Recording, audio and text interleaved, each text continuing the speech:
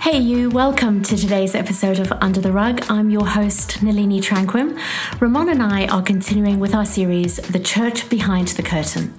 If you missed part 1, Directed to Dishes, or part 2, Glam Up to Blow Up, then be sure to catch up on both of those episodes before diving into today's. Now, I admit this series is not for the faint-hearted, but I can tell you now, the response we have received has been overwhelming. I'm both sad and happy about this fact. Happy because it means people feel safe to finally talk about this subject. Sad because this sort of abuse is still happening. One of the questions that was submitted prior to recording this interview was, do you feel that by staying within the church under abusive leadership, that you are actually inadvertently enabling the abuse? I want you to think about that question as you tune in to what we share today. But it's certainly a question that I answer in today's episode. So hey, fasten your seatbelt because this is quite a ride. Well, welcome back to the Under the Rug podcast. My name is Ramon Tranquim, and picking up immediately from where we left off, firstly, wow. Yeah. It's a pretty crazy situation, and it is very much evident that you're not dealing with someone who's got your best interests at heart, let alone the best interests of the word, as much as they do the best interests of trying to tick all the boxes and make sure that church is being min-maxed to the nth degree. We need to get as many people in as possible. We need good turnover. We need to save the lost at any cost. So you've reached this climax almost of stress and anguish where you're feeling lost and confused and you can't tell left from right. And so this leads into your leaving of the church. So tell me a little bit about how that all came about, and then we'll go into further detail.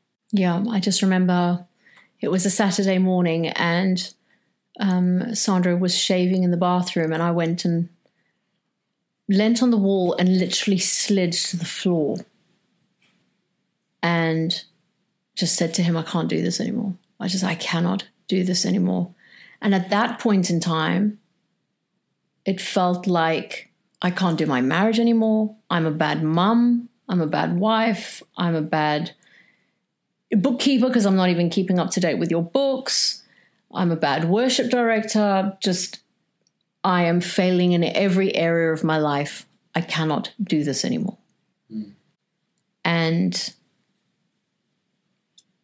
he was just so beautiful. I knew for him that was a wake-up call. And he knew that it was his girl crying out for help because he had pretty much stayed in the back seat when it came to what was going on in my involvement in the church. He tried not to get too involved. Yeah. You know, he wasn't on staff. He wasn't there. So he always kept a very sort of neutral, he always kind of kept a real sort of neutral response whenever I would bring these issues up to the table. You know, he would obviously say, well, I wasn't there and there's two sides to a coin. So I don't feel like he was taking sides, but he was also trying to be very wise about it and very, but at this point, I think he realized I'm going to have to step in. Yeah. And so I know he then really started seeking the Lord for his family, on behalf of his family, as to what do we do here? What's the way forward here? And it was around the time of our ladies' conference where, we were going to be opening up to a whole bunch of women coming for a Saturday.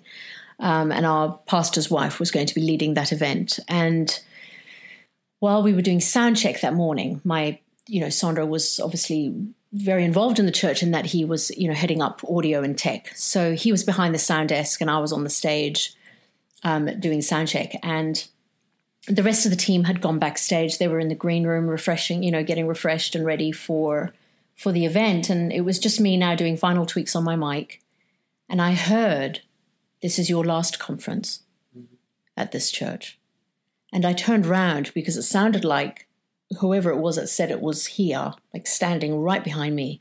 And it kind of gave me a bit of a fright, actually, because I knew I was the only one on stage, but there must have been someone on stage to say that.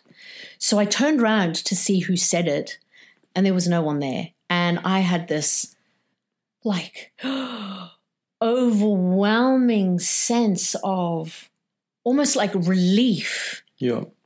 That this to me was the Spirit of God reassuring me that he sees me, he's got me, he knows exactly what's been going on throughout the course of these last few years.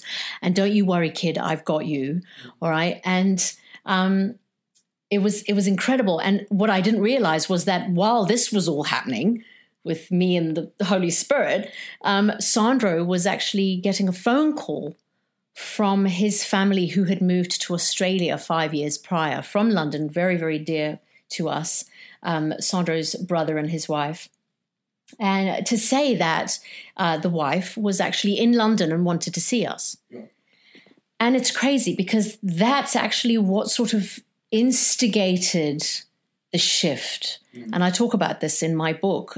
She came round, she hung with us that week, and I was teetering on the edge, man. I had this moment with Sandro in the bathroom where I was like, I cannot do this. We then just had this conference. I had this word from the Lord I believed was him saying, "This is it, your time here is done."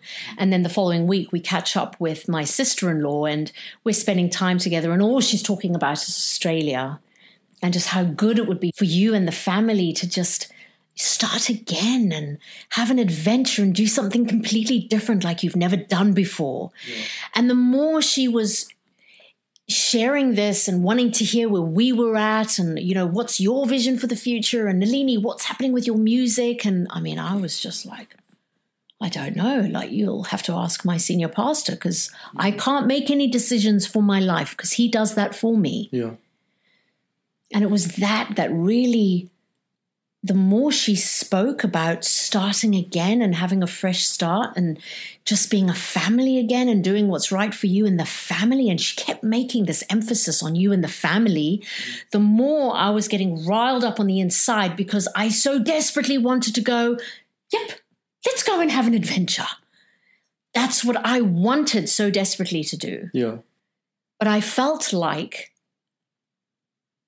how dare you feel like you can just abandon the ship, abandon your calling, abandon your ministry and everything that God has entrusted you with by just upsticksing and leaving and going to the other side of the world with your precious family. Yeah. How dare you? And that's it again, right? Because I remember how we were speaking earlier in the conversation, much earlier, about how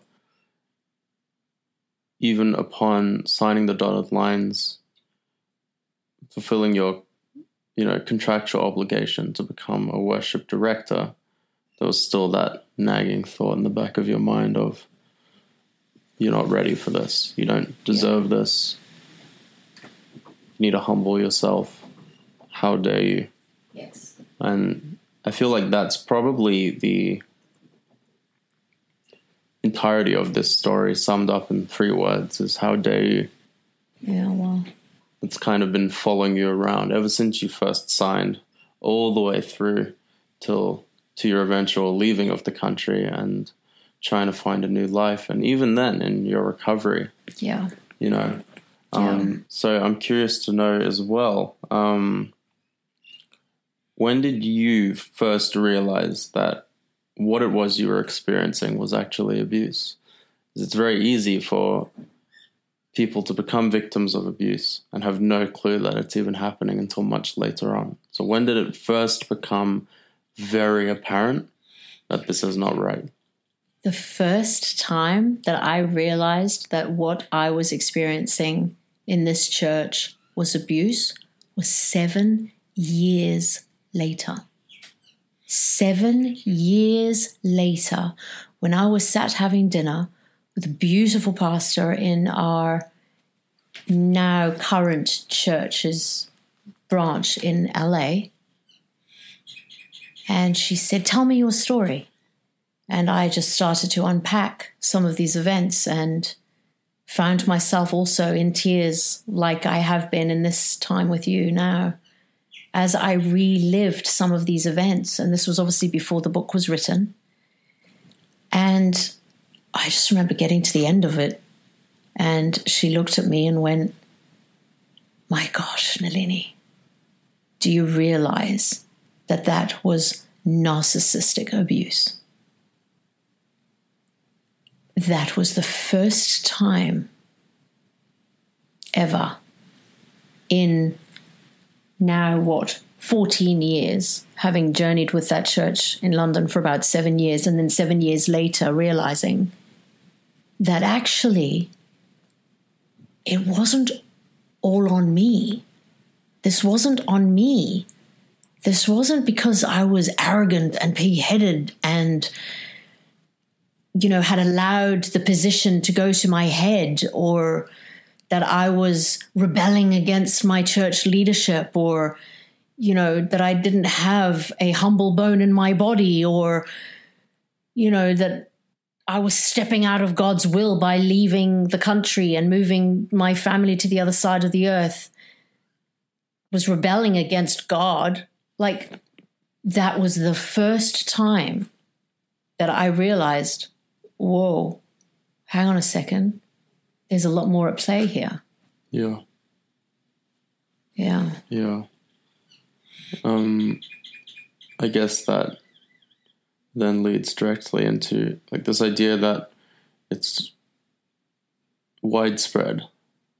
There's lots of facets to this. It's not just about you. Have you been made aware of any cases of abuse within the church against others? Be those people who were near to you, or even people that you didn't know at the time, people who have reached out. Was this widespread amongst other members of staff and even the general congregation? I've been inundated by people.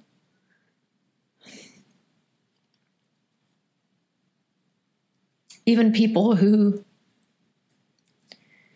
were told that we were rebelling against the church and that they were to have nothing to do with us have reached out years later to say, we've been experiencing the same abuse, and we suspect that this is probably what happened to you, and we just want to say we're so sorry for ostracizing you and cutting you off. But damn, what do we do? Like, how do we navigate this? How do we heal from this? How do we move forward from this? Too many, Ramon, I've had too many people. You see, and that's part of the challenge. It's just we're seeing countless people coming into the church, but what about the people who are leaving? Unfortunately, there is this back door. Yep. Okay, and yes, sure, I understand that. Sometimes it actually is on the individual who is leaving, all right, who is just picking up offenses left, right, and center, doesn't have things their way. And, so now they're going to be a pot plant and they're going to go from this church to the other and they're never going to put their roots down. Sure, that's fine. I get that. That's always going to happen, right? But it's the ones who have been hurt by church leadership and their abusive, narcissistic ways of leading that I am most concerned about. I am most concerned about. Yeah. Because what's happening is, and this is what I am seeing, is it's not only resulting in people leaving church, walking away from the institution of the church. For many, they're actually walking away from God. Yeah. There is this horrible connection between,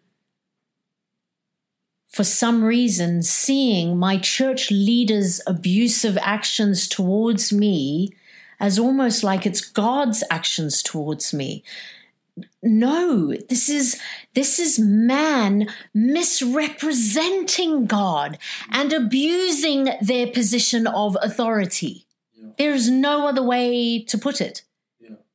But it's the damage that's being done. It's the lives of these people who love the Lord and want to serve the Lord and give their heart and soul to the church. To be a part of the body of Christ, to bring their gifts and their talents to the table so that they can edify the body of Christ, right? Yeah. That are now broken and disgruntled, not knowing left from right, where they fit in the big scheme of things, questioning their own salvation. That is messed up. Yeah. That is messed up. That's really why I was like, we've got to launch this podcast. Yeah. Yeah. We have to have these conversations. It's time to talk about it. Yeah, and people desperately want answers to these kinds of situations. Yeah. You've received quite a few questions from different members of your community, people from your history, people who are following you. One question that's been asked that I think is very pertinent to exactly what we're talking about is, do you feel that by staying within the church under situations such as these, that you're actually inadvertently enabling the abuse that you're receiving? 100%. And that's a difficult situation because, as you're saying, right, these leaders have you wrapped up in a position where you feel like God is condemning you. Yeah. That's a very powerful aid to have on your side, I guess, if you're a narcissist or if you're an abusive individual, to have the authority of God bestowed upon you by supposedly the Lord himself to make these calls on his behalf. Right. And yet simultaneously, by staying within the environment in which God is condemning you for not doing enough, you're enabling the abuse. Right. And by leaving that environment, you're going against God's will. Right. So do you think that staying in the environment is enabling the abuse? And if so, what's the solution for people who are stuck in incredibly toxic and abusive church relationships? Okay. So staying in that environment, is it enabling the abuse? By staying? Yes, 100%. Because I can tell you now, even though after we chose to leave, we still experienced 9 months of abuse, even when we were, in our packing up our bags and prepping to leave for Australia, we still experienced that abuse. The minute we landed in Australia and we were well away from that environment, the abuse stopped. Yeah. All right, because we cut ourselves off from that relationship. Yeah. What does one do when one feels like they're tied or they're trapped, which is exactly what I felt? Okay, here's the thing. Yes, they have been appointed by God to lead the church. I believe that. All right, those who are in leadership positions have been appointed by God to run their race and to fulfill what God has placed within them. However, man is still susceptible to sin and to temptation. It doesn't make them exempt from that. Yeah. Okay? Look at Saul. Look at King Saul. He was a fervent follower of Christ, a fervent follower of God. All right? Mm. But there was a shift with Saul at one point. I mean, he received David in as his own son. David was his son's best friend, received David in. David would play his harp for him. Yep. But there was a turning point with King Saul even where the Spirit of God departed from him. Yep. But I remember, and I've got this passage in my notes here. 1 Samuel 24 verse 6 says, "The Lord forbid that I should do this thing to my master, the Lord's anointed, to stretch out my hand against him, seeing he is the anointed of the Lord." So David couldn't do anything to stop Saul from doing what Saul was doing, which at that point in time was coming after David. He wanted to annihilate David, like take him out. Yeah. What did David do? He fled. He fled. He went into hiding. So what do I say to the one who's feeling trapped? Stop feeling trapped. This is your life. They have no authority or ownership over you. You have absolute right to walk away, to flee, in fact, from that narcissistic behavior. Yeah. Absolutely. That is the only way. Get out of that toxic relationship. It is the only way. But unfortunately, it's like a marriage, you know? Why does the woman take so long to leave her abusive husband? Well, because it's what she knows. It's become her familiarity. The fear of the unknown, of what it's going to look like if I leave, sometimes far outweighs the pain of staying. Yeah. But for me, I mean, I knew it was going to kill me. I was suicidal at a point. It would be the lead up to worship practice on a Thursday night. You know, the rest of the office had gone, 4:00. I was in this multi-story building in the city of London waiting for 7:00 to strike for when my band members would arrive. So between 4 p.m. and 7 p.m., I was alone in this building, phoning my kids, asking them about their day, crying in silence on the other side of the phone because I didn't want them to know that I was mortified, devastated that I couldn't be with them, be with you, be with your brother, biting my hand while you told me about your day, and then going upstairs to the top bathroom, wanting to top it all, wanting to end it all, because I could not carry on, couldn't carry on. So for me, I knew it was life or death. I have to get out. And that is my word of advice to anyone who is in a toxic relationship, in or out of the church, okay? Because you can appropriate this in any context. Get out, because your life probably depends on it. Thank you for joining us today. And if you've been impacted by anything we have covered, please don't hesitate to reach out. My email address is info@nalinitrankwan.com. You can also find me on social media, so drop me a DM. If you are in crisis and need intervention, we have included some resources for you in the description field of today's episode. Please get help. You are not alone, and you needn't face this alone. I'll close with this. Our God is a restorative and loving God. He rescued me from my abuser and has taken my family and I on a journey of incredible healing. It's the only reason I'm able to talk about it now and come alongside others who are currently navigating abusive relationships. If you know someone who needs to hear this, share this with them. Use this as a tool to start that difficult conversation. For those of you who are itching for episode 4, then join our Patreon family and get pre-release access. Simply head to patreon.com/Nalini Tranquim. I love you, and I'll talk to you soon.